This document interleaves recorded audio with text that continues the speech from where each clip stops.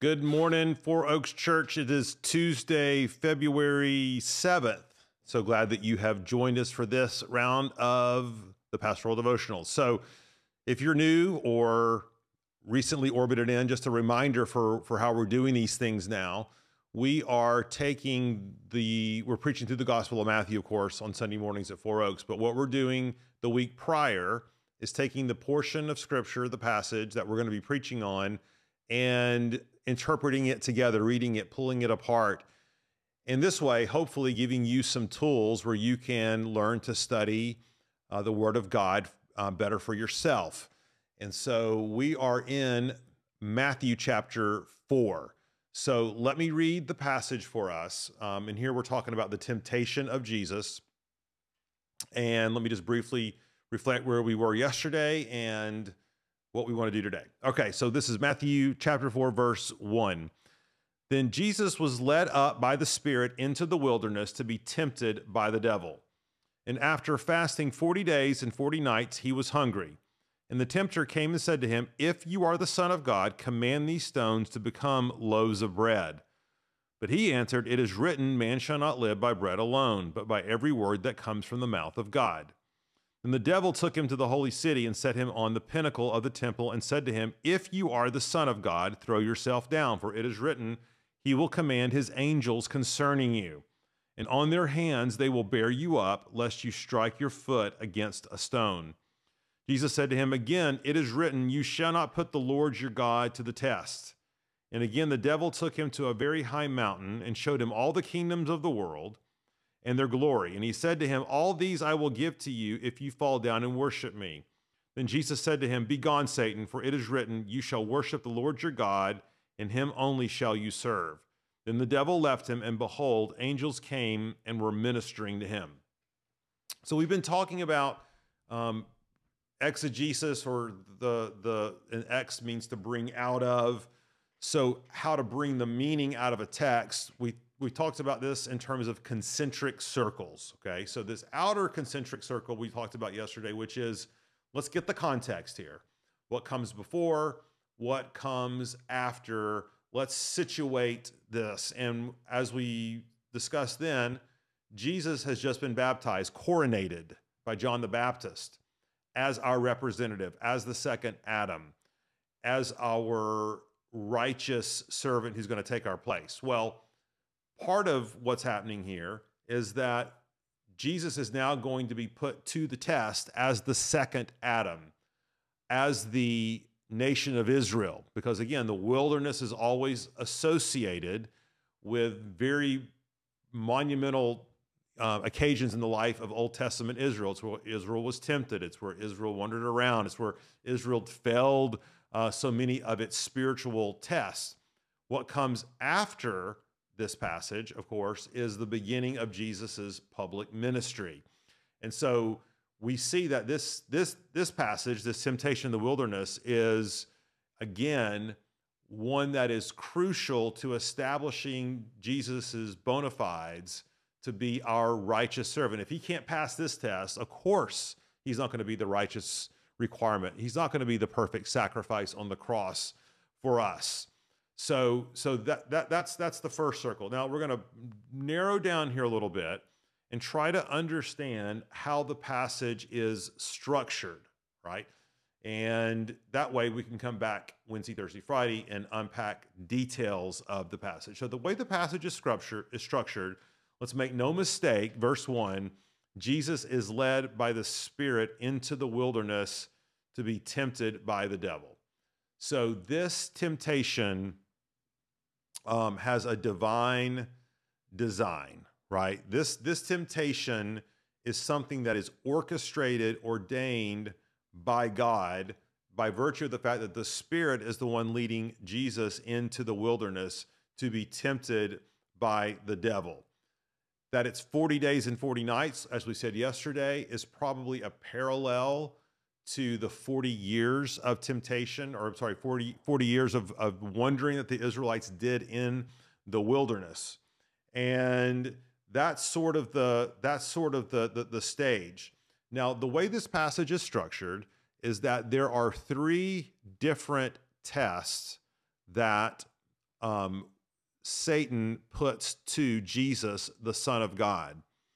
And I think as we understand these in the context, we'll understand how these tests are meant to mirror various tests that the Israelites faced in the wilderness.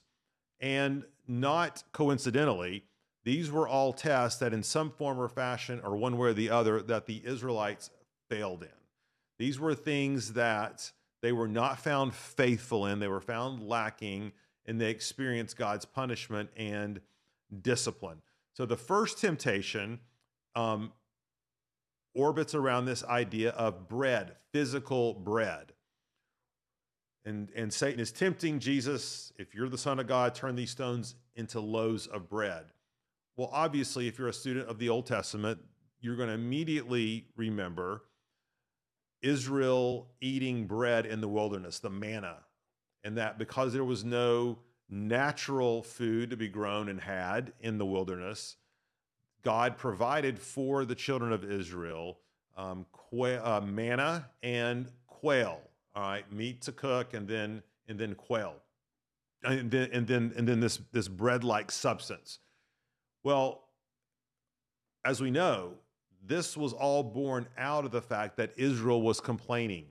Israel was not trusting in God for their bread. They were complaining, and in fact they told Moses, just lead us back, right, into Egypt. Why did you lead us out here to the wilderness to die? And so we see that part of grumbling. There's another part of the Israelite story where they say they get sick of bread, right? They get sick of this divine meal that they are being provided. And God says, I'm going to send this stuff to you, and it's going to be coming out your ears. You're going to be so sick of it. I'll make it distasteful to you. Again, Israel failed its test in the wilderness around food.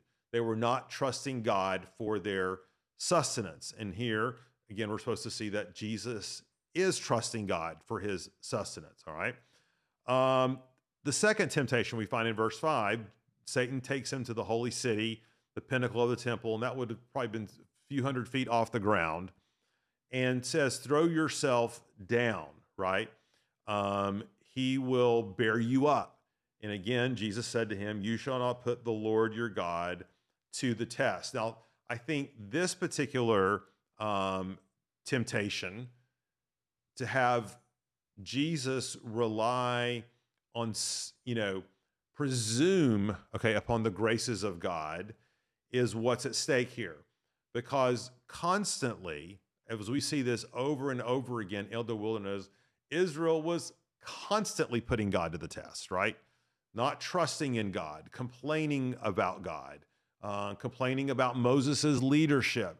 They were constantly testing God and questioning his faithfulness. They were questioning his goodness. And so much so that they really presumed upon God's grace. They really took it for granted. And here, what Jesus is showing us, that by his faithfulness, by the fact that he is not going to put the Lord God to the test, he is not going to trust in, put his trust in God sort of rescuing him from this sort of, what would we call it? Tempting fate, so to speak. He's not tempting fate, but you get the idea. Not deliberately doing something foolish or unwise in the hopes that God will just look the other way and save you from your own deeds. No, Jesus says, no. I'm not going to put the Lord my God to the test, right? And again, this is to contrast with the Israelites who were constantly putting God to the test, constantly presuming upon his grace. Now, the last temptation here, verse 9, where the devil shows Jesus all the kingdoms of the world, and he will give them to him. And we'll go back and pick out this a little more, some of the meaning of this later, but let's get the big idea here. That if Jesus will simply bow down and worship Satan, Satan will give him dominion over the earth, which up to this point, that dominion has been Satan's. Now, what does Jesus say to him? You shall worship the Lord your God, him only shall you serve. So really what Satan is tempting Jesus with is idolatry. He is asking Jesus to worship something other than God, to trust in something other than God. And you can see how these temptations are building upon one another. One has to do with food. And then it's not just food, but one's entire physical life. And then finally, being granted the kingdoms of the world. And all it will take is for Jesus to just break the first commandment. So what is the first commandment? You shall worship Lord your God, serve him only, right? You shall have no other gods before me. And so what Jesus is doing here is that he is not giving in to the idolatry of worshiping someone else besides God.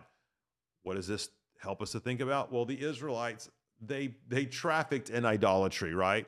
For their whole history, it was running after this God or this God, trusting in statues and stones and putting God to the test. And you get the idea.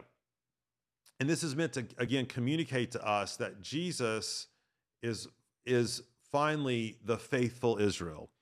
Jesus is finally the faithful Adam. He has resisted all three tests, all three temptations, and has trusted in God.